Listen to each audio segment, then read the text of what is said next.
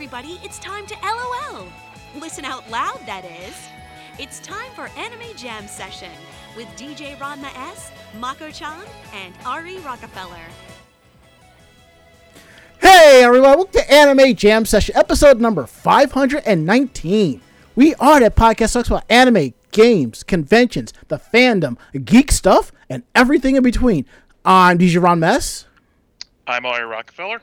And I am Mako-chan. And unfortunately, Ichigo is out. She will probably be out for the next couple of weeks. This is something we've talked about on the show previously where, her sleep cycle syncs up with her husband. So he's back on the 4 a.m. shift. So, it's only fair. So that's what she's up to. So we will probably not see her for a couple of weeks, but hopefully she'll be back in time to enjoy the holidays with us. So, sometimes real life takes a higher priority, and I'm perfectly okay with that, Mm-hmm. So, anywho, how is like working the overnight shifts? I've worked overnight shifts at Starbucks. It's not fun having to escort the homeless out at 3 a.m. Mm-hmm. So, how is everybody doing tonight? Meh. I can kind of agree with that. So, I guess you could say my sentiments exactly. Oh, man. We are live tonight, week of October 12th, 2021, right here on Twitch TV. You can find us here at Twitch TV/Anime Jam Session, live Tuesdays from 9 to 10:30 Eastern Standard Time. Don't forget, we're also part of the Voice of Geeks Network. You can find more information about them at vognetwork.com. And you can see them live at Twitch TV/VOG Network, kicking things off at 8 p.m. with the Bobby Blackwolf Show at 8, followed by Orange Lounge Radio at 9. And I believe Bobby Blackwolf will be off for a couple of weeks. He has a procedure done, so he's feeling good, but he doesn't feel up to his standard of podcasting, which I completely understand. So get well soon, Bobby. And don't forget to hang out with us on Discord, vognetwork.com/Discord. Every show that's part of the Voice of Geeks Network has their own channel. So come through and hang out. It's fun, hey. And I think this is the last week before we close up the pool. And as Ron before 21 says, that well, huh, guys? Yeah. It is the Mondayest Tuesday. Yeah. You're right. I was thinking of something. I'm like, you know what? You got a valid point on that one. Oh, God. At the same time, I'm already going, wait, it's already tomorrow is Wednesday? What the hell? Where'd it go?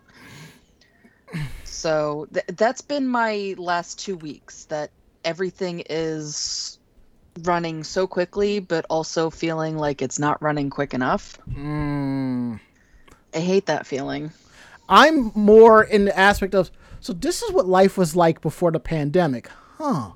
and I'll get into that when we get through our weekend day, so,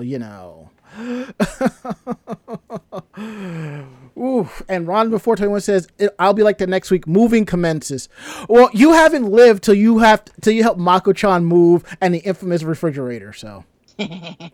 Never again. Which one was that? I don't think I remember. That was before I moved into where I was in Whiting. Okay, I gotcha. Yeah, I have a habit of moving Thanksgiving weekend, which is probably what I'll be doing again this year. Fun times. But yeah, so Ranma was helping me move, and we were taking the refrigerator and having to try and get the refrigerator down a couple of stairs. And we're all standing there attempting to get this refrigerator down. It had to be like 3 or 4 steps. And my mother, who just had surgery, comes over, moves everybody away, and then just bounces it right down the steps. And she's like, hello? Well, we were trying to get this thing, like, it was falling down. We sucked at it. It was absolutely horrible moving this monstrosity. And I should have known something like this. I would be doing this again when almost 10 years ago, when I moved into my new smaller apartment, I had to move the refrigerator. Imagine your typical 6-foot size not old school, but 6-foot size refrigerator. 2 people taking it down a flight of stairs and then having to take the front door off, both doors off, the front door and the screen door off, just to get it in its position. And the last time I had to do that was maybe 2 years ago when I bought a new fridge. And thankfully, all I had to do was take the doors off, and somebody came in and hauled that sucker out of here. Jeez. I think I felt like my back tweaked just a bit. And I was like, yeah, no. This ain't happening. This is not luckily, happening. no moving fridges this time. That is so good, you know. That is so just horribly heavy furniture. Anywho, enough about talking about moving. Let's get into everyone's favorite part. How was your week? How was your day? Ari, how was your week? How was your day? Well, I got paid. Well, I got paid this past Saturday because, Ching. well, with Indigenous Peoples Day being yesterday, and that's just the way my work goes. If there's a holiday on a Monday, Sunday or a Monday of a pay week, it goes into previous Saturday. And yeah, I get that.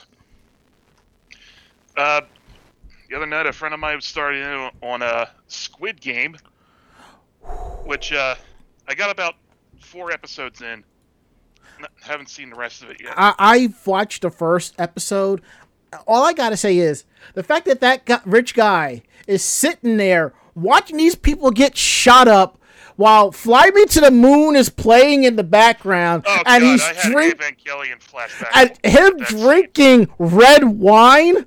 I think that was straight up big dick energy right there. That was a fucking hustle, okay? That was a hustle. I'm like, respect. Wow. Yeah, but the murders were gruesome in the first game, and I was still trying to make jokes comparing it to most MXC. Like, dude gets his brain ventilated playing Red Light, Green Light, and I'm just like, eliminated. I remember seeing in my travels like a meme of it for us black folk, and the game is Double Dutch, and it showed that giant doll, you know, with the hair down and all of that. And I'll say this much: I said it to a friend of mine. She said, "I'm dead," and my first thought was, "I'm good," because I was one of those boys in school that knew how to play Double Dutch. I'm just like, yeah, all of that's coming back to me so that I don't catch something right between the eyes. It's called footwork, buddy. Look into it. But other than that, it's mostly work stuff. This week, you know, like for the last 4 days of the week, I'm on the midnight shift at work. Yeah. And next week after that is my vacation week, which we're going up to AAC that weekend. So the next 4 days of work are just going to be the longest that I've felt. Because A, they're before a vacation, B, before going away for a weekend, and C, on midnight, on the midnight shift. So you'll see me at a desk at like 3:30 in the morning, just sitting there like begging for death or something. I hear that. Mako-chan, how was your week? How was your day? Not horrible. Basically, this past weekend I was feeling like crap. But I got my flu shot, so I kind of knew that I was gonna be feeling kind of meh.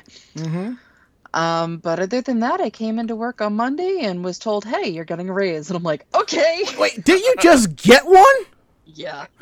All right, sweet. Fuck it, you know. So that's kind of made my week, and it was nice on a Monday to have that because Mondays are usually crap, and now I'm just like, all right, I'm looking forward to finishing up this week and getting some more packing done and all of that fun, happy horse crap. I did have to cancel my plans for going into Philly for Pokemon Go. Understandable, though. Yeah, I mean, I have to try and figure out, seeing as how, I still don't know where the hell I'm moving at the end of November. So I can't be spending what I would need to spend to get into Philly. Mm-hmm.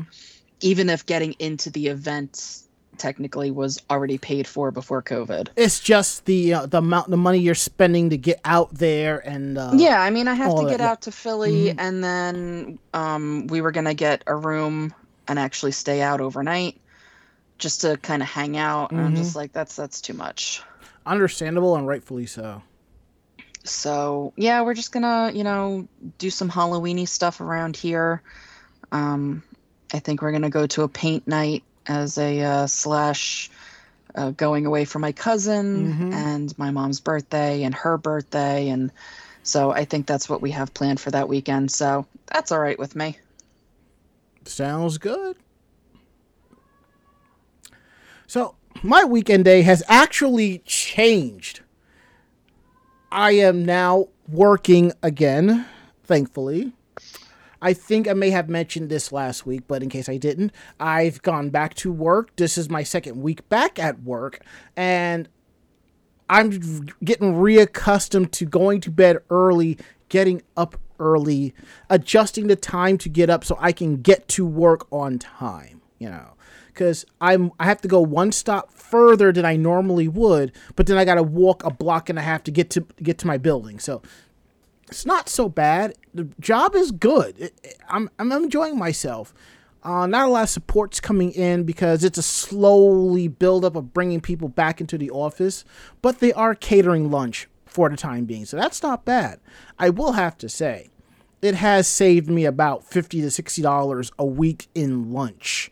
And actually closer to 30 to 40 because, no, 50, 60 is correct, because generally Monday to Thursday, I bring sandwiches and chips in, and I usually go buy a drink.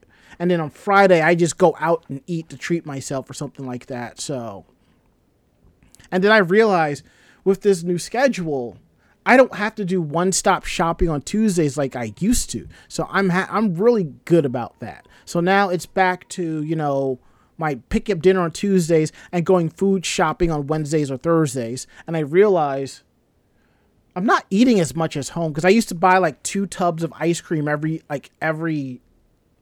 2 to 3 weeks. I'm running low, but it's like by the time I get home and unwind and relax, it's like, yeah, I'm not hungry for that, Mm-hmm. I know those feels. Yeah, and I'm more, for the most part, I'm more or less okay with that. I think I'm back to where I'm just gonna buy 1 tub of ice cream and put it in the freezer and just run off of that. Pick up some cold cuts to have in the fridge, because in case I get hungry,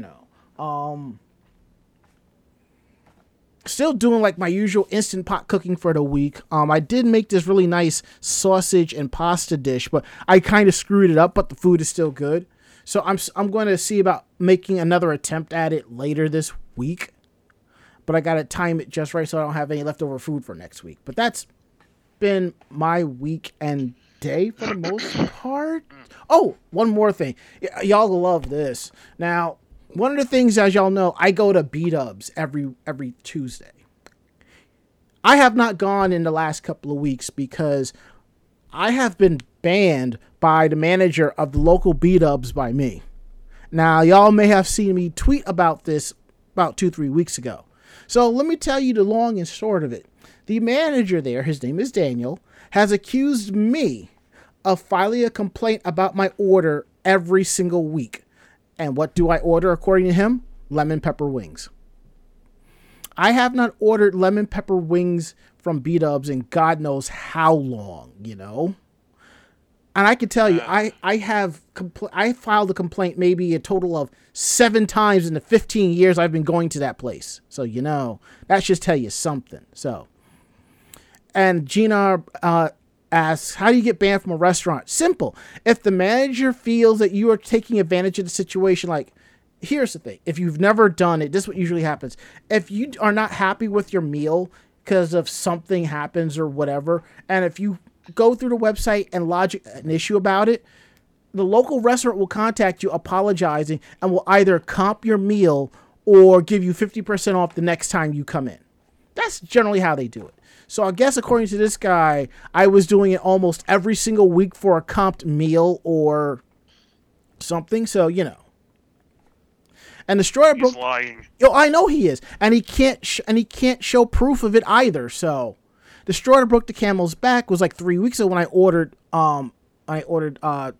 takeout. I got boneless instead of bone in. When I went to go explain it, he was like, he copped an attitude and said, "No, I'm not acknowledging this, and that," and he had me escorted out by security. What he doesn't know is probably in the next couple of days, I'm contacting my bank and I'm getting a chargeback on that meal, and I don't care if it was like $14. That's $14 he's not getting back. So, and as Ron before 21 says, that's why I take pics of the meal every time I lodge a complaint. And you're right, I should have done that, but I didn't think something like this was going to happen. So on Tuesdays, I take this time to try other places with wings, and I have to say, I'm kind of iffy about that. Not in the aspect of other wing places are expensive, like almost $20 for a dozen wings. But then again, it is New York City, so it's kind of understandable. Something,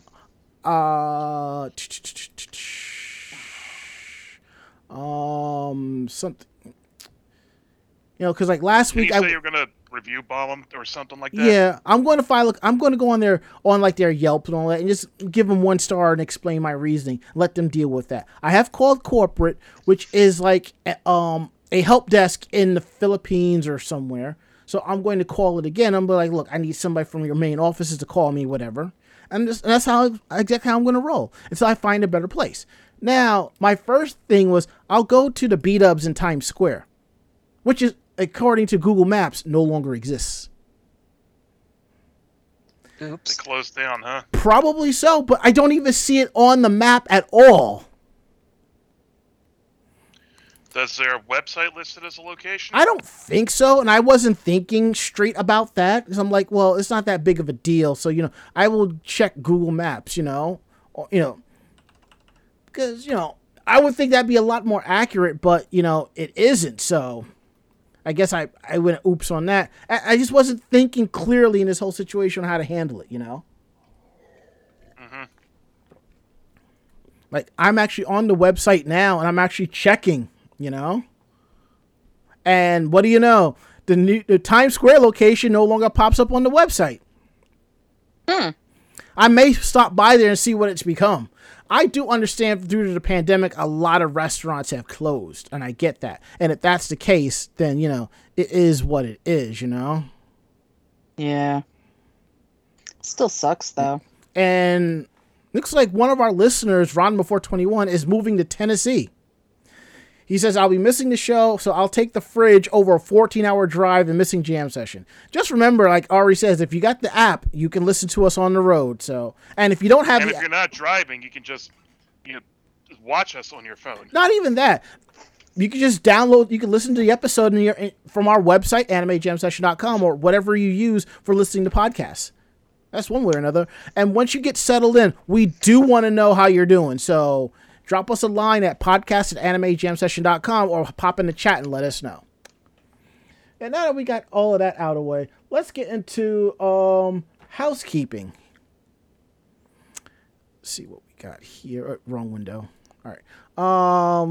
Don't forget, all episodes of Anime Jam Session starting from 2021 videos are on our YouTube page, youtube.com/Anime Jam Session. Just click on podcast VODs. Episodes are up Thursdays at 12 noon. If it's not up by 12, it'll be up later that day because I most likely did forget. So my apologies. Don't forget to check out the VOG Network Pro Shop at vognetwork.com/shop. There's some great merch there to help support us and VOG Network keep running, so we appreciate that. And here's our list of upcoming conventions. As always, this list may change due to COVID-19 restrictions and regulations where these conventions are and availability of staff due to our real-time jobs.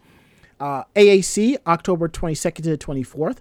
DerpyCon, October 29th to the 31st. The Unconvention, November 12th to the 14th. Anime NYC, November 19th to the 21st. and ZenkaiCon March 25th to the 22nd, 2022. Now that we got that out the way, we're going to get into the part of the show y'all really enjoy, the Geek Roundtable. This is where we talk about briefly our more geekier aspects of our weekly lives. So, Ari, what you got for us? I got a couple little things. Like, this is the T-shirt I was telling you about last time. Yeah? Oh, okay. From the guys who made the Juggernaut bitch and all sorts of different dubs on YouTube and whatnot. They still record stuff and stream and all that. Oh, okay. And another thing is this. The hell? It's from Dugout Mugs. It is a shot glass made out of a baseball bat, and when you order it, you can get whatever team logo you want on there. First things first, you need to send me a link to that. Secondly, I got something kind of related that I got to share. So they hold about almost a full one of these. I still have some of these laying around. Oh, okay. But they also do mugs out of the top barrel of the bat. Okay, sounds good. I gave one of those to a friend for Christmas a year or so ago, and they really loved it. Yeah, and to answer Gina's question, yes, Comic-Con was this weekend. I had friends who went. There was some great photos. It was dead like always. I'd have to assume if Comic-Con gets about 100,000 people in turnstile numbers, it was at least 45,000. So there were so many people complaining about having to show proof of vaccination. Tough shit. Anywho, Mako-chan, what's that you got there? Yeah, so I figure, it's October. I will show off some of my spoopy stuff. But this actually is the Hocus Pocus tabletop game. Oh. I have not played it. I've had it for a little while and I have not played it. But it is based off of the movie. You basically wake up the witches, and then your job is to screw up their potion so that they basically are forced to go back into their slumber or die. It's supposedly tied into what the sequel's supposed to be. I completely doubt it, since they, hadn't written it by the time this game was produced. But it is based off of the movie, so I had to get it. Nice. So yeah, that's my geek thing. Sweet. See, my geeky aspect is, let's see, what have I been doing? Oh, right. Hold on. Let me show this off too. I totally forgot about this. As he disappears into the Ranma abyss. Ranma abyss. Two amazing cool things. Number one, well, Metroid Dread Special Edition. Unfortunately, due to my wallpaper in the background, you can't see it too well, but here's the best I can do. And here's the story behind it. I went and pre-ordered the original. I totally forgot there was a special edition. Didn't realize it. When I went to find out, gone. I've made several complaints to eBay to get the pre-orders taken down, to no avail. So I'm like, I'll just get the regular edition of the game and be happy. Well, I didn't know. Well, that Thursday night, the game came out last Friday. So what happened was, I happened to check Twitter, and Wario64 said that this was available on Best Buy. Grabbed my phone, fired up the app, just kept pushing the button until I was able to secure one. So I was able to get one and buy it, and picked it up at the Union Square store, and then I canceled my other copy. So, yes, I have played the game. It's open. It's open. It's open. I have been playing it since Friday, and it is a great game. And to everybody who is comparing Metroid Dread to Dark Souls, you're weak, your whole family is weak, and your entire lineage is weak. Shame and dishonor on you and your cow. Dread plays no different from Super Metroid, Fusion, Return of Samus, and all other games. It's just a great game. Yes, there's that one beast that kills you, but you do figure out a way to kill it. But, you know, other than that, it's just a great game, and I'm enjoying it. And the second thing, like I said, that Ari kind of connects to what Ari was saying, was I had a friend that went to Turks and Caicos for vacation. And when anyone goes on vacation, I always tell them, bring me back a shot glass or a coffee mug, because t-shirts fall apart and I run out of space. But shot glasses and coffee mugs are forever. So she got me... Everybody, you don't break them. Yeah, she got me this awesome wooden shot glass from Turks and Caicos. Nice. Cool. And I will tell you this now. This thing is so awesome. I do drink out of my other shot glasses. This one? Nah, not happening. So not happening. You want to preserve that one as much as possible. Exactly. And as Ron before 21 says, in regards to what I said previously, except for the cow comment, it was a complete tweet from earlier. Yes, it was. I added the cow part later when somebody on my Facebook actually mentioned it. So I was like, boom, you know. So that's basically has been our weeks and days. So let's get down to business. Let me see who has the first article, because I know I have to do some. I didn't even assign anybody, so we'll just run right into it. You know what, Mako, you take the first story and I will take the second one. Okay. And Ari can grab the next two after that. All right. Mm-hmm. All right. So, it looks like the Attorney General Josh Shapiro is suing the organizers of the Greater Philadelphia Comic-Con over failure to issue COVID-19 cancellation refunds. I actually was reading something about this. I am surprised and yet not surprised that somebody finally actually got up off their ass to do something about it. Basically, Pennsylvania's top law enforcer is suing the organizers of the Greater Philadelphia Comic-Con over claims that they violated consumer protection laws when they failed to issue ticket holders refunds after the event was canceled. It was announced last Wednesday that Josh Shapiro filed the civil action against Easton, PA-based company Great Conventions LLC and its owner, Christopher Wirtz, for allegedly violating consumer laws when they canceled the Comic-Con event that was supposed to take place back in early April 2020, which was, the beginning of the coronavirus. So, he says, after repeatedly rescheduling the event due to COVID-19 restrictions, defendants effectively canceled the event in March of 2021.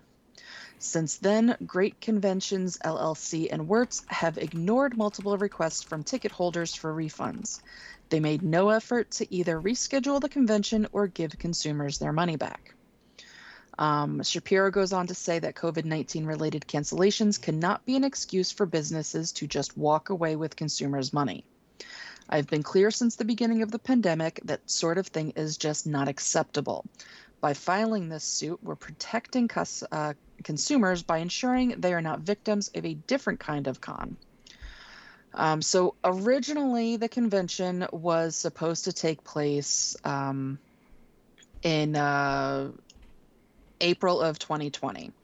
It was then rescheduled for September of 2020, giving the reasons of, the restrictions and everything like that. At that time, the defendants told the consumers that your tickets are valid and will remain so for the new dates of September 4th through 6th. Organizers went on to say that if consumers could not attend that April, they could use their tickets to attend the Comic-Con the following year in April 2021. In July of 2020, the defendants said that due to continued government regulations, the event would then be rescheduled for dates in April 2021. Then in March of 2021, organizers announced that the event would not be held in April after all, and that they intended to schedule the show as soon as it was reasonably safe to do so.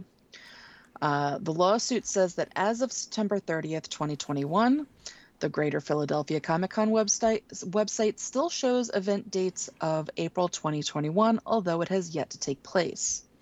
Upon information and belief, defendants currently have no date scheduled for holding the Comic-Con event. Defendants have failed to respond to communications from multiple consumers seeking refunds for tickets purchased to the Comic-Con. Defendants have failed to issue refunds for Comic-Con tickets to consumers who demanded them. So yeah, the really funny part is that there's such a vast range in the price of these tickets. Some of the tickets went from $30, and then I guess VIP tickets ended up at $225. So I can completely understand if people ended up getting, 2 or 3 VIP tickets, that they would want that money back. I can only imagine. Now, I'm going to assume the reason why they were kind of pussyfooting around with the money is because they needed that money to hold on to whatever deposit they needed for the convention center or something like that.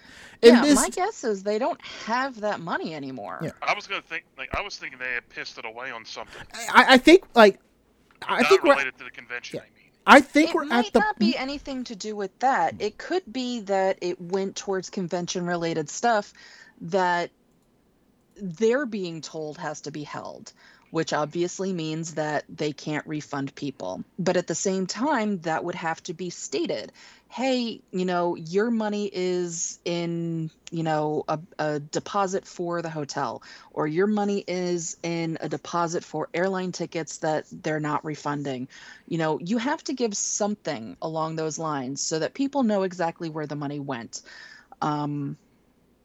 The fact that they haven't done that means that they have either spent the money on themselves, given that, they went through a pandemic and probably were out of work, or they still have the money and they're just not willing to give it up, because if they give up that money, it means that they can't reschedule the convention.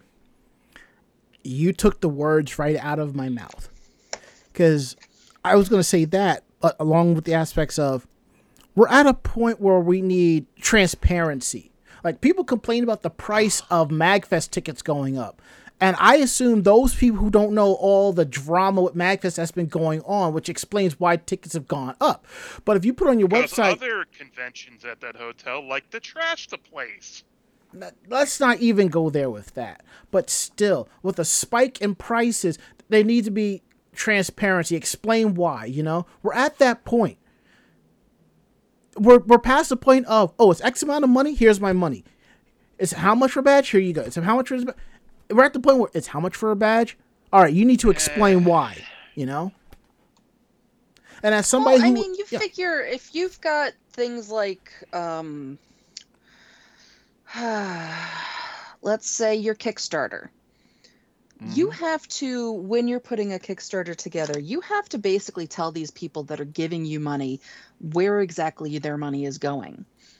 And if you don't keep up to date and let these people know what is going on, where's their stuff, what's going on with it, they have a right to demand their money back. And there are instances in which Kickstarter has had to refund these people's money because nothing ever came of the project. What's that about Mighty Number 9? We don't talk about Mighty Number 9. So this is very much the same type of thing. You are now over a year past not only, your original, but you're coming up to a year past your rescheduled convention. You've got thousands, sometimes tens of thousands of dollars sunk into this. After 2 years, people want to know where the hell their money is. Exactly. Like, I ended up getting something off of Kickstarter before COVID hit. Obviously, because of that, production was at a standstill. And every month, we still got an email. Hi guys, this is what's going on. This is why we're stalled. We're hoping that we can get, things back into production. And, hopefully next month we'll have better news. And they basically, after that, once it got to, I think, 6 or 7 months, they basically said, hey, if you guys want your refund, we can give you a refund. But, we're still doing this. We're still planning on making this. We're just in that time, they continued to develop things that were going to be coming out in like 0.2 system for this system instead, because they had the time. They have, the money still set aside to be able to do the upgrades then and there, and they're talking about it, and that's all these people need. That's some nice, refreshing honesty on their part. Yep. Because they understand it's not just their money, it's your money too. Right.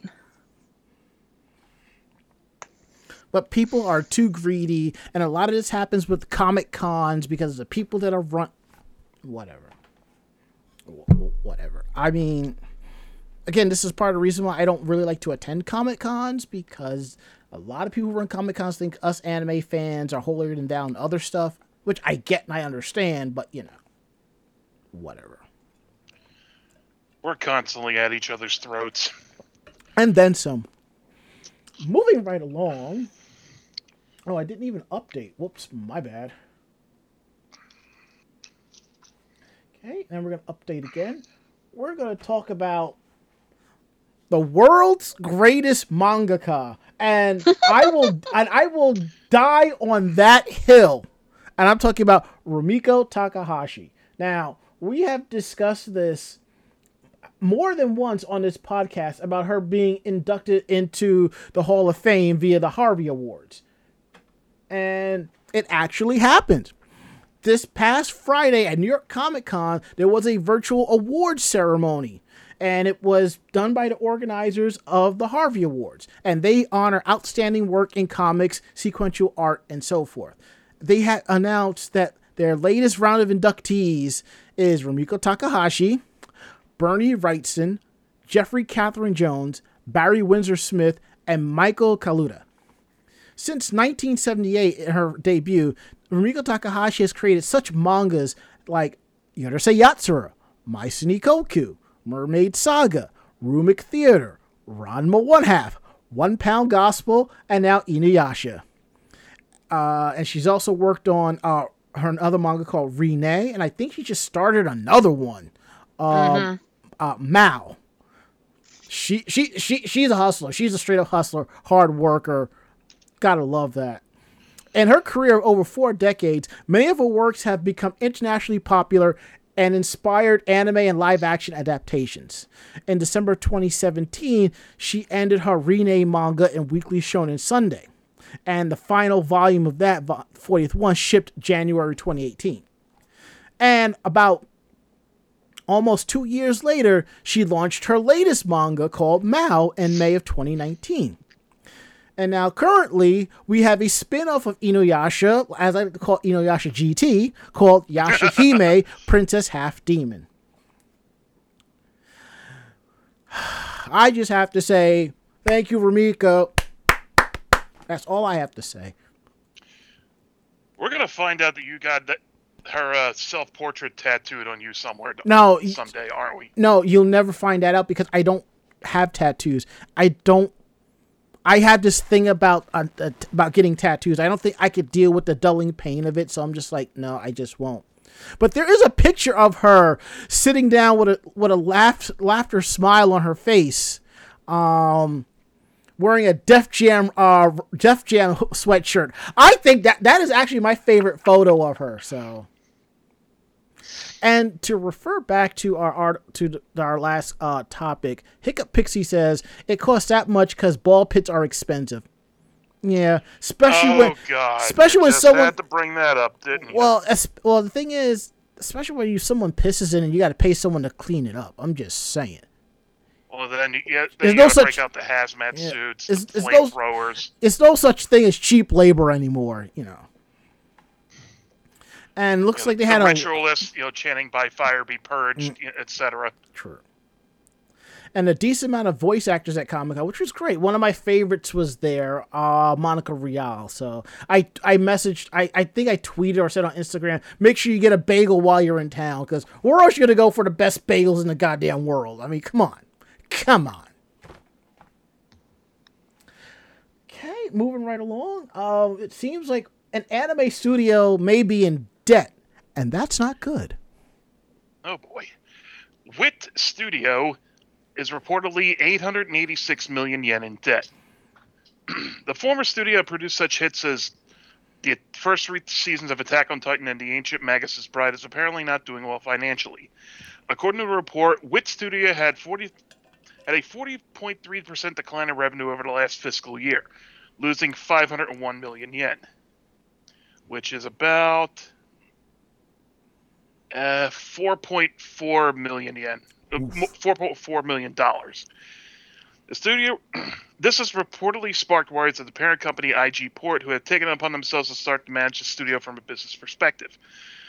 The report states that overall sales for WIT Studio declined to 1.235 billion yen, which is about 11 million, with a recurring loss of 486 million yen for 4.34 million, and a bottom line loss of 501 million yen, which is again 4.47. This is in stark contrast to the year before, where the studio only lost 173 million yen, like 1.5 million US. The studio's report to have widened its deficit to 866 million yen. That's almost $8 million. Due to these issues, IG Port is said to have stepped in, a very uncommon move for the parent company, who usually leaves its subsidiary studios alone, and implemented a subsidiary management project. The parent company will be working with the administration of WIT Studio to try and implement measures to return the studio to profitability and decrease its deficits and excess liabilities. WIT Studio only released The Great Pretender on Netflix during its time, and halfway through the broadcast of Vivi Fluorite Eye song, though it is not known if any of the past works that WIT Studio had a hand in, or any future works that were in production contributed to the loss. Now, as GNR Brick One asks, because of pirates, if piracy was the main issue with anime, I think a lot of studios would be reporting losses, and you would be seeing a lot more companies cracking down hard on piracy. I think somebody is mismanaging the books, so maybe they're going embezzlement. Maybe. I don't think embezzlement, but if it is, it wouldn't surprise me. I just think maybe they're just spending more money than they have, going over the budget, thinking, oh, we're going to get this much back from this series, and they do, and then after they finish, they're like, oh, we only have this much left, Or you just put out something that people don't like and they don't buy it. Could be. And as Ron421 says, once again, ball pits cost a grip. Well, yeah. Basically, WIT Studio Ball Pit Cafe. Enter at your own risk. Oh boy.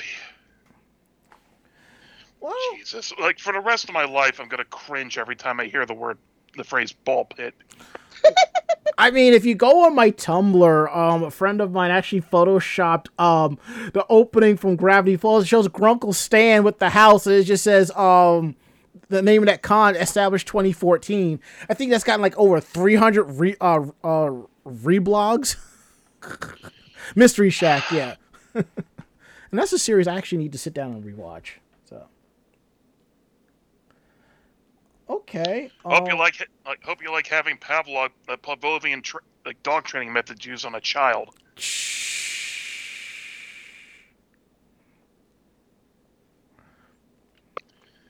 All right. And I killed the podcast. Lovely. I think the podcast was already on life support, and as Washu says, 10 more minutes in the ball pit for you, sir. We don't have a ball pit big enough. Oh, trust me, we do. But before you go into the ball pit, tell us about who threw out the first pitch. Oh, right, that. While we're on the baseball, let me bring it up because okay, here it is. I don't know why it closed for whatever the hell reason. Voice actress, Sword Art Online stars Yoshitsuki Matsuoka, Ayana Takatatsu, and Hiroki Yatsumoto participated in the opening ceremonies for the Yomiuri Giants versus Yokohama Dena Bay Stars in a baseball game on October 2nd. Matsuoka, Takatatsu, and Yasumoto are all wearing custom Giants jerseys with their characters' names on the back, Kirito, Lifa, and Agil, respectively. Matsuoka started the game with the opening pitch with Yatsumoto taking on the role as a catcher. And Takatatsu took on her role as cheerleader. Comic Natalie reported that Matsuoka was able to land impressive pitches during the practice for the game's lead-up, but that all 3 voice actors appeared nervous when they arrived on the mound. In the end, Matsuoka was able to relax and deliver a pitch to Yatsumoto after initially making a balk. Matsuoka later commented that he was so nervous he hadn't been able to sleep the night before the game. He's a baseball fan and admitted to having the jitters. And the Giants won that game 5-4. The event was part of an overall campaign between the Giants and Sword Art Online, the movie progressive aria of a Starless Night, which opens in Japan on October 30th. Funimation will screen the movie both standard and IMAX theaters in the US and Canada on December 3rd, and in Australia and New Zealand on December 9th. The movie will also screen soon in the UK, Ireland, and Latin America. I find it kind of interesting, right around the time when the American baseball season ends, the Japanese baseball season starts. Also, I don't think I ever told anyone this before, but this is like decades ago when my dad worked at Carvel, and their corporate offices were up closer to New York City. Yeah. They had a Carvel day at I think it was Shea Stadium at the time. They were hosting the Padres. Yeah. And we got to sit like real close and all, and like right by the dugout, and I got to throw out the first ball, from my seat. No first pitch or anything like that, but got the name up on the scoreboard and everything. It was fun. That's cool. But yeah, which I thought was okay, but because Phillies fan, did have an emotional investment in the game. Gotcha. That and John Kruk was still my spirit animal. Fair. Until Super Bowl 52, that is. No, fair. I get that. All right, I'll take the next one, and Mako, you take the last one, since that's basically your fandom in a nutshell. Okay. Not your fandom, but it's your shtick. It's your thing. All right, so we've talked about on prior episodes about the upcoming Madoka movie. But looks like there's going to be a tied-in real escape game for it. And in this one, you face Walpurgisnacht. Good luck with that. Walpurgisnacht. Du hast me. Walpurgisnacht. Du hast me. Just use the English equivalent, which is Witch's Night. Okay, thank you. Is that also Halloween? No, this is actually or your other birthday. This is actually April 30th. Oh, well, it's also your other birthday too, so. Bazinga. All right, so basically in this upcoming real escape game, players will take on the role of students at Mirakihara Middle School who are rescued by Madoka after wandering into a witch's labyrinth. The players must then gather information about the witches from Madoka and take on a command center-like role to help to defeat the sweet witch Charlotte, the one that took Mammy's head, and the most fearsome witch Walpurgis. The escape from I'm going to fuck it up, so Witch's Night, or as they have here, Witch's Night no Yoru Kara no Dashutsu real escape game will open on December 2nd at the real escape game location in Harajuku. Other locations will include Nagoya, Osaka, Fukuoka, Sapporo, and Yokohama. You can play this game by yourself or have a team of 4. The Madoka anime is currently celebrating its 10th anniversary with a commemorative exhibition. The upcoming movie, Walpurgisnacht Rising film, which is the sequel to the third film, Rebellion. It will feature a returning staff from the original series and films, including the original creators Magica Quartet, Chief Director Akiyuki Simbo, scriptwriter Gen Orobuchi from Nitro Plus, and original character designs by Umi Aoki. But as of right now, we do not know when the movie will be out. And now I think of it, because it's a German word, that's Walpurgisnacht. Mm-hmm. Suddenly remembered my Wagner. Jawohl.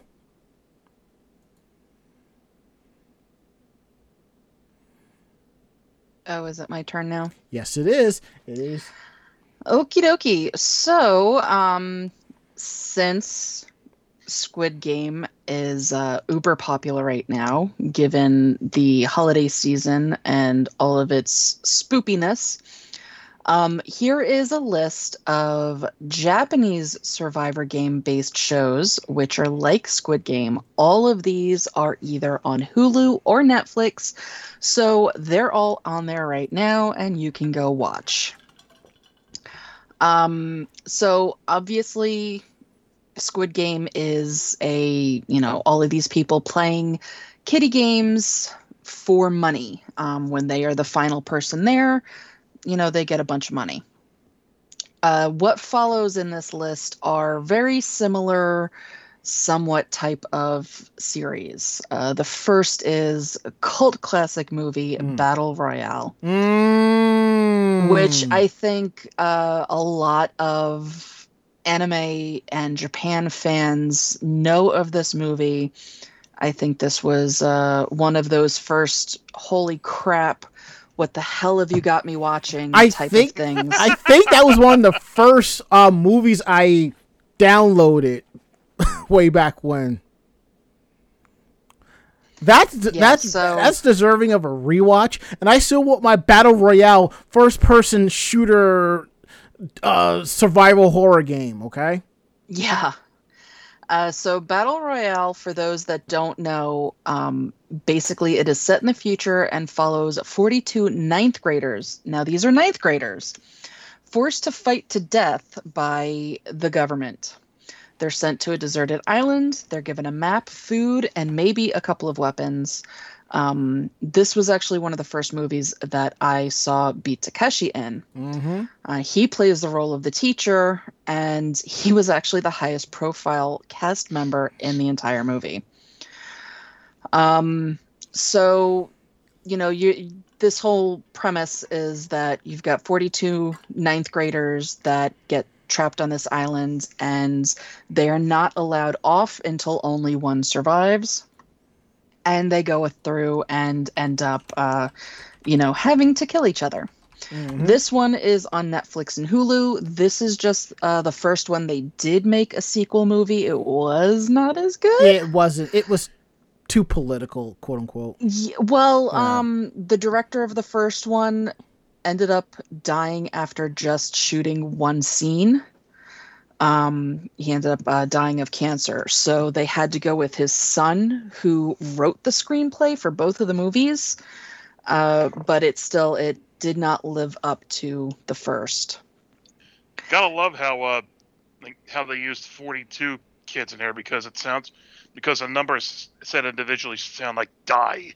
Shine or Shine. So the next one is Liar Game. This is actually a TV drama. So the series takes on, as a naive college student has been given 100 million yen to play a mysterious game. She has to return the money after a month, but before that she must take on an opponent who can steal her money and vice versa.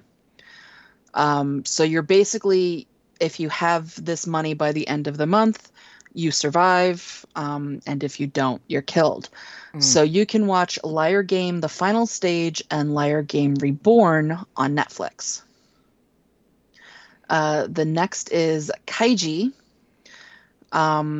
This is the series was originally published in 1996, amassed a cult-like following. It was later adapted into a live-action film trilogy. This trilogy is, they say it's an absurd, over-the-top kind of, and I've watched some of it, and it is just kind of really out there. But all three movies are on Hulu, or the first two, and the anime series well, no, the anime series can be seen on both, and then the first 2 films are also on Netflix. So yes, there is an anime series on this one too. Then there is Gantz, which again, this is a manga, this is an anime, and it's a live action. The live action films are on Hulu. The anime series is on Netflix. And this is so 2 college students are killed in a train crash, and following their deaths, they are transported to another world where they must hunt down and kill aliens. If they score 100 points, they can be resurrected or bring a person of their choosing back to life. Number 5 is As the Gods Will. And this again is very much like Squid Game, where it's based around children's games. The first takes place in a classroom, and you're playing the Dorama Fell Over, which is the Japanese version of Red Light, Green Light. And then you start playing more games after that. And if you don't keep up or you lose, you get your heads blown off. And that one can be found on Hulu. Then there is The Insight Mill. And that is 10 strangers assembled at a secluded destination under false pretenses, just like the Agatha Christie classic. And you're basically going through, it's a huge psychological experiment. This one I did watch. It is really, really good. It kind of sounds, kind of reminds me of Danganronpa in a way. Danganronpa meets Knives Out. So this one is on Netflix. And then the last is Alice in Borderland, which is amazing. Oh, that was so good. I can't wait for season 2. Yeah. So this one is also on Netflix. It is right now season 1. Season 2 is in the works and should be coming out shortly. But this one basically, it's the main character and 2 of his friends running into a public bathroom to evade police. When they reemerge, the streets of Japan's capital are completely empty, including, the iconic Shibuya Scramble Crossing. And the whole time they're basically forced to play games and compete in puzzles and try and survive as other people are trying to kill them. And the more they survive to try and get through this game, the better their chances are of surviving the whole entire game, which is based on cards. You have to collect a deck of cards as you're playing the game. So it's really, really fun. It is based off of, I believe, a manga or a manga. Yeah. And again, it's really, really good. Ranma and I actually sat one weekend and watched the entire first season. It was just that good. We could not stop watching it. Sure enough. So yeah, so that is 7 different series that are also kind of like Squid Game, if you're interested. And again, they're all on Hulu or Netflix. So I know most of you have that. Yeah, Battle Royale pretty much started an entire genre of stuff like that. All right, and before we get into our next question here from Serenity1488 about Halloween anime, Hiccup Pixie says, my daughter saw the thumbnail of Madoka and was like, ooh, mommy, can I watch that? The speed I reached to take the controller from her reached Mach 1 at least. And that's good parenting. I don't, unless your children can handle Sailor Moon and the Senshi dying and shit getting really deep by stars, If they can handle that, I would say maybe Madoka, but Now they mentioned Magical Girl Raising Project. No, absolutely not. No, absolutely not. And for Halloween anime, there's only one that I can think of: Ghost Stories.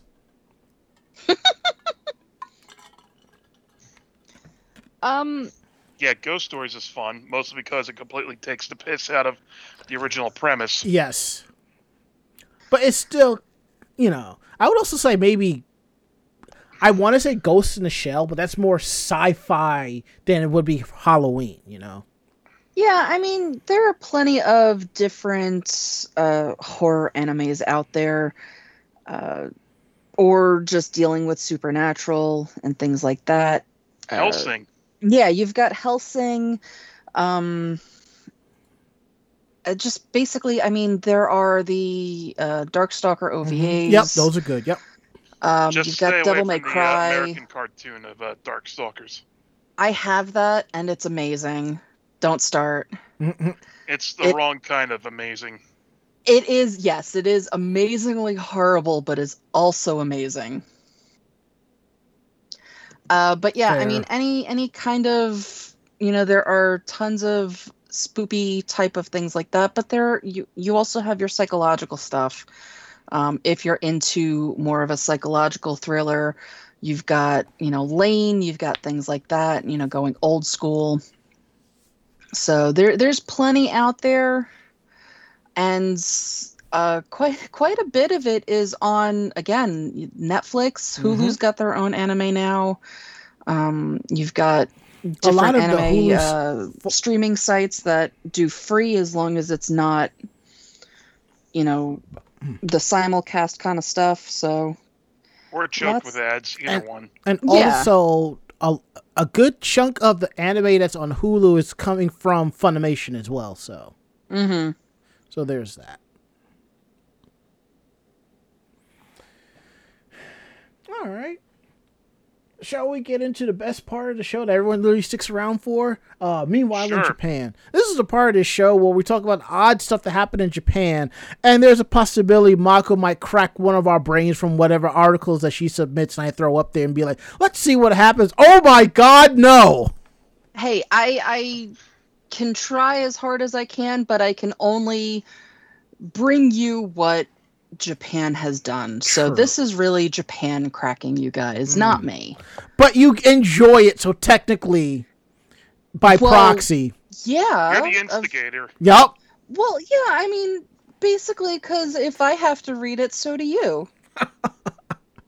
Okay, I'm calling dibs on the second. Tons of bad fan art has been reacted to the same way, Mako. Exactly. And I'll take the last one then. I call dibs on the second one. Okay, I'm going to do the first one then. All right. Just because I thought this was so weirdly amazing. And I bet And you weird. I bet you right now, Mako John, you wish you could walk into like a corner store, put your quarter in one of those machines, instead of getting a gumball. The capsule pops open and it's just a fat stack of cash.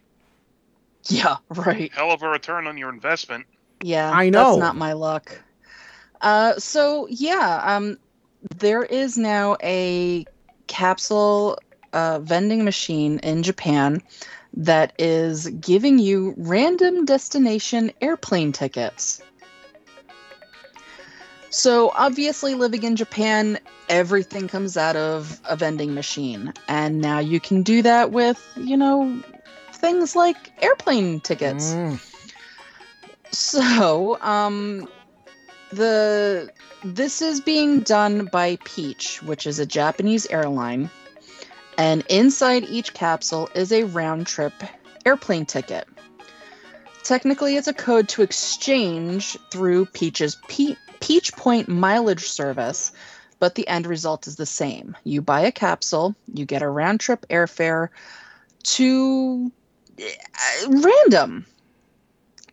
So there are a set number of possibilities, which are 12. The tickets you start off at basically the Tokyo Haneda Airport. That's where you start and you stop. The possible destinations are Sapporo, Memambetsu, and Kushira in Hokkaido. Kansai International, which is in Osaka, Fukuoka, Nagasaki, Miyazaki, Oita, and Kogoshima, which are on the southwest island of Kyushu, and Naha, New Ishigai, and Amami in Okinawa. Yay. Each capsule is $46. So they're not something that you're just going to be able to obviously get with pocket change. Thankfully, unless you have a lot of yen on you. Yeah. Thankfully, your departure date isn't random, so you can redeem the ticket for any time between when you purchased your capsule and March 31st of 2022. In addition, Peach has a second set of Gasha tickets going from Osaka's international airport, and these possible destinations are to Sendai, Niigata, on the Sea of Japan coast, Narita outside of Tokyo and Chiba Prefecture, and then the same destinations in Hokkaido, Kyushu, and Okinawa, with the exclusion of Oita. So at least they're not making you all go out of Tokyo if you happen to live in one of these, other cities as well. But not for nothing, if you're looking to just do kind of like a weekend trip or something like that, here is a way to be able to do that and just kind of randomly go somewhere. I think that's kind of cool. It's definitely something I would think about doing, just to, get up and go and not have to drive somewhere, basically. I mean, not for nothing. Like I said, when I went to South Carolina, that was like an hour, 15-minute flight. So, that wasn't bad, for a weekend in South Carolina. Mm-hmm. So, I definitely. Now, the second story is making me kind of hungry again. Even because I do have ramen in the cabinets down here. But Good ramen? Yes, good ramen. I always buy the good stuff now. Come on. There are some things in this world I don't only skim. have one little pack of the top ramen left. No. You need some Ichiban ramen. Some of the good stuff. I hear you. Let's see. Hold on here. I just had my window open. Here we go. All right. So the reason I'm talking about ramen is because a Japanese ramen shop has banned YouTubers. How about them apples? For the record, Japan has a complex relationship with YouTubers. On the one hand, it's constantly among the top professions that children aspire to be. Well, in America, it's that or a gamer, But on the other hand, people hate them. Especially in a country where people value being able to ride in silence even on trains. Having a nice moment interrupted by somebody filming themselves to post on the internet is seen as to be particularly selfish and annoying.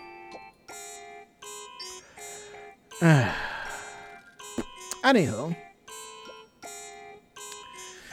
this is why one popular Kyoto ramen shop, Ginjo Ramen Kubota, has decided to put a stop to it in the most blunt way possible. They straight up say, basically, in the interest of customers being able to eat in peace, YouTubers have been banned. The note from the tweet actually says, concerning YouTubers coming to our shop, a notice. Recently, people have come to our shop saying, I'm a YouTuber, I'm going to take some videos. But here on, we are banning them from coming to our shop. To put it bluntly, it's kind of gross and uncomfortable to come in during business hours and just start taking videos, and it bothers the other customers too. We will not allow them in from now on. I respect that. Yeah, we had the same glut of problems here with influencers, trying to hassle, local places to get free stuff and say, oh, think of the exposure you're going. Exposure ain't... No. The E word, ugh. Here's the thing. There are some influencers who can name a company, this or that, and their numbers, their money, they'll make bank. There are a few that are like that. Those are the ones that are okay. Everybody else, get a real job. Anywho, The shop doesn't go into more detail than the tweet, but based on the clear-cut wording, you'd have to imagine they were pushed to the edge by several incidents. Due to the fact that they're a well-known ramen shop in Kyoto, this could be something they had to deal with nearly every day. And while they're specifically calling out YouTubers here, it's probably safe to assume that the ban applies to live streaming to Twitch and other platforms too. Yes, mukbang tweets are, yeah. As one person on Twitter said, a YouTuber came in when I was eating. They didn't shut up, and I was anxious that I might be filmed. It used to be a place I could enjoy my food in peace. As an adult, they should know to get permission in advance. Way too many of them mistakenly think that exposure on their channel makes it okay. And your no-nonsense stance on this is praiseworthy. And it is. Others agreed, and there were comments such as, be sure to set up an exorbitantly high filming fee for any of them that do film without permission. Mm-hmm. I don't want to be in anyone's YouTube video. I applaud what you're doing here. Feels like a lot of the YouTubers don't understand that the TV shows where someone just barges into a restaurant are actually planned in advance. Yeah, for a while I thought they weren't, but While there were a few voices saying that the policy is unfortunate for the decent YouTubers who do ask permission in advance, they understand where the shop is coming from. Although, as others have pointed out, the shop could probably prepare for an onslaught of people who are going to want to make prank video content by accidentally leaving their phones recording inside or something. Maybe the shop can add a new item to the menu. Leftover YouTuber smartphone ramen. It'll be filled with broken phones, obviously. Like get the chopstick. Ooh, piece of circuit board. Oh. Yeah, I actually follow a YouTuber that goes to all of these different restaurants. Mike Chen, he's actually a Strictly Dumpling, and he goes all over the world finding different restaurants. But you can always tell that he's spoken to somebody beforehand because of where he's placed. He never has anybody behind him. No serving staff ever has to go behind him. And usually when he's walking around, there's nobody there. So, you know that he's definitely going in there and being able to go at a time that it's not crowded, or being given that time to before open or after close or something like that. Yeah. And as Washi Otaku says, I'm known to use my influence to get extra toppings at Domino's. I would love to use my influence to overtop the manager at the Buffalo Wild Wings, but it is what it is. Now, that doesn't make any sense. It really doesn't. You're a New Yorker. No. You're a New Yorker. What the hell are you doing eating at Domino's? I miss having extra influence to get extra toppings at Domino's. All right. Ari, you have to understand something. When there are those times where you kind of short on cash, so a $6 pie sounds pretty good knowing it'll take you 2 days to eat it, I have friends who have given me gift cards to Domino's, gift cards to Papa John's, pizza. I use them. It's food. Yes, I know real pizza. But, I mean, at some point, food is food. Yeah, but also, there are, when I have out-of-towners come to visit, I take them to some of the best pizzerias. But when they start coming into town to hang out on the regular, we just pull money together and call Domino's and be like, fuck it, Because I tell you this now, whether it's Domino's or Papa John's or Pizza Hut, bunch of friends and $30 goes a long way. I guess you don't have Little Caesars where you are? Yeah, it closed up and became a Metro by T-Mobile store. Oof. I know. Not for nothing, I kind of miss Little Caesars, but it is what it is. Again, like I have said, the street up the way, 5 pizzerias and a Papa John's. That should tell you something. This one's mine, right? Yup.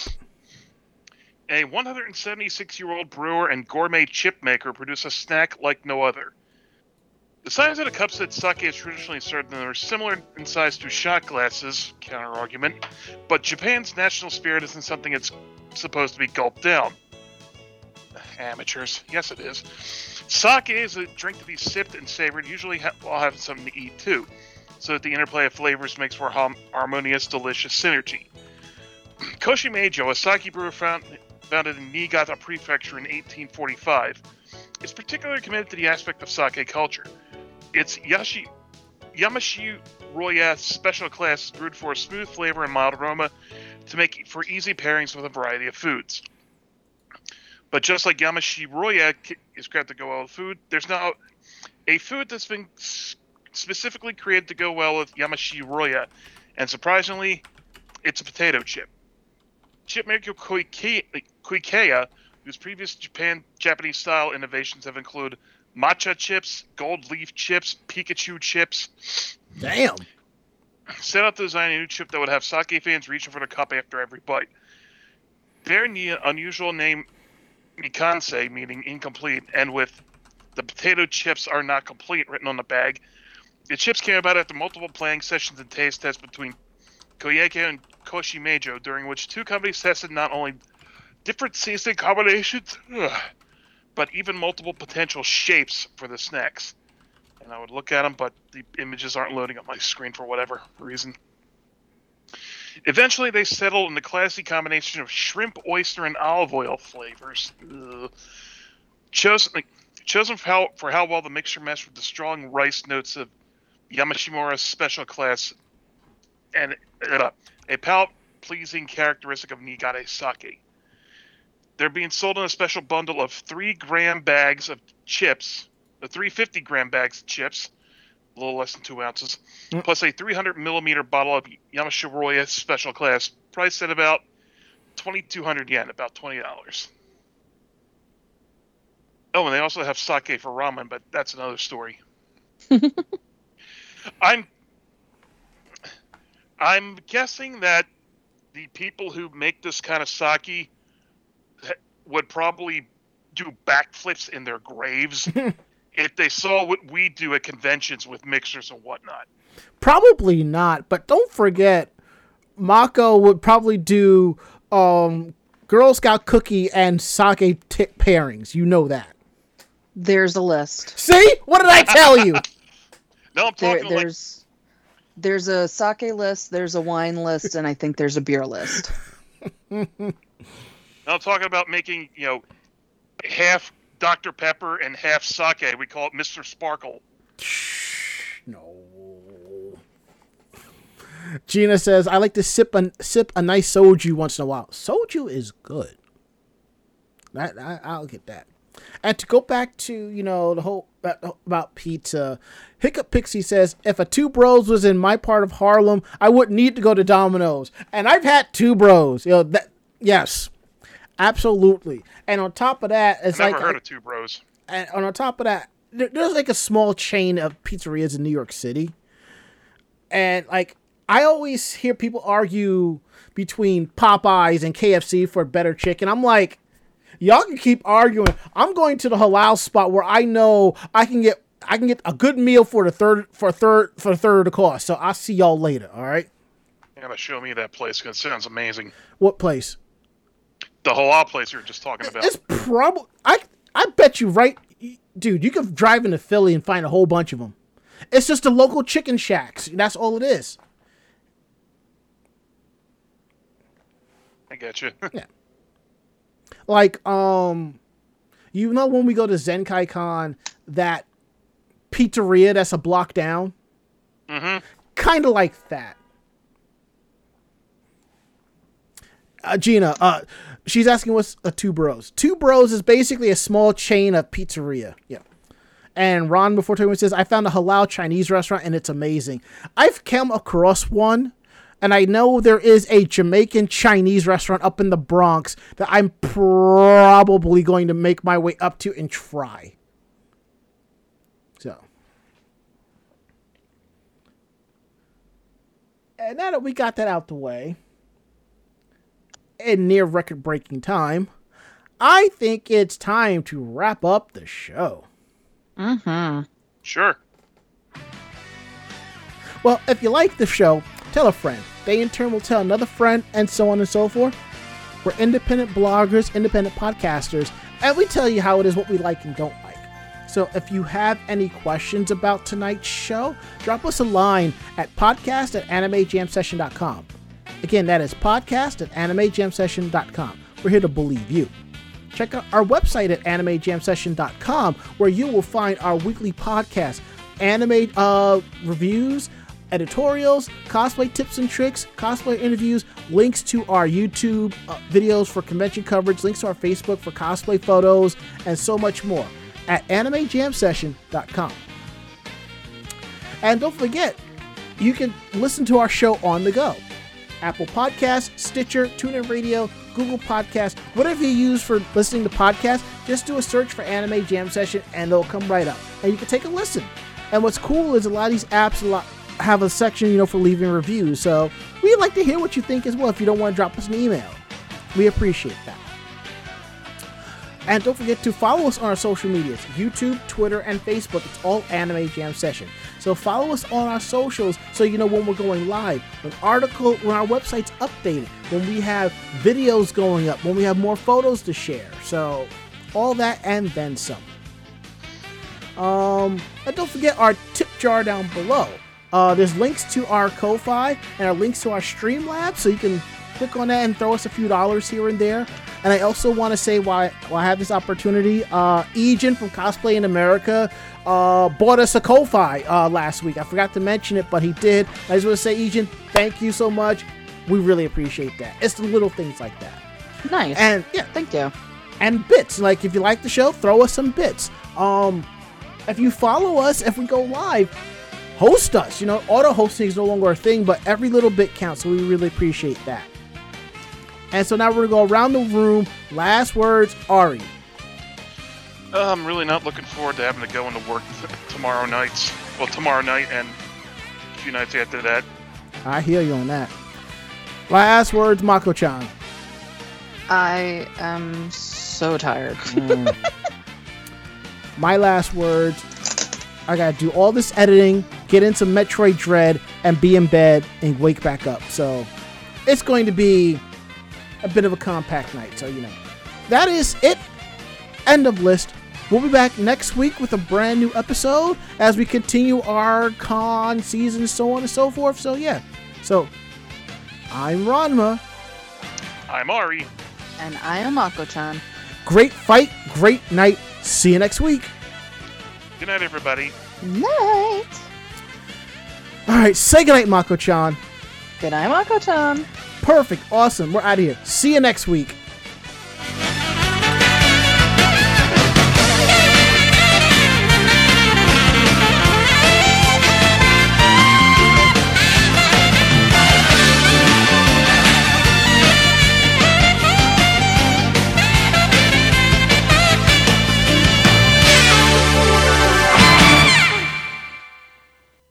This podcast has been a production of Anime Jam Session and AJS Productions.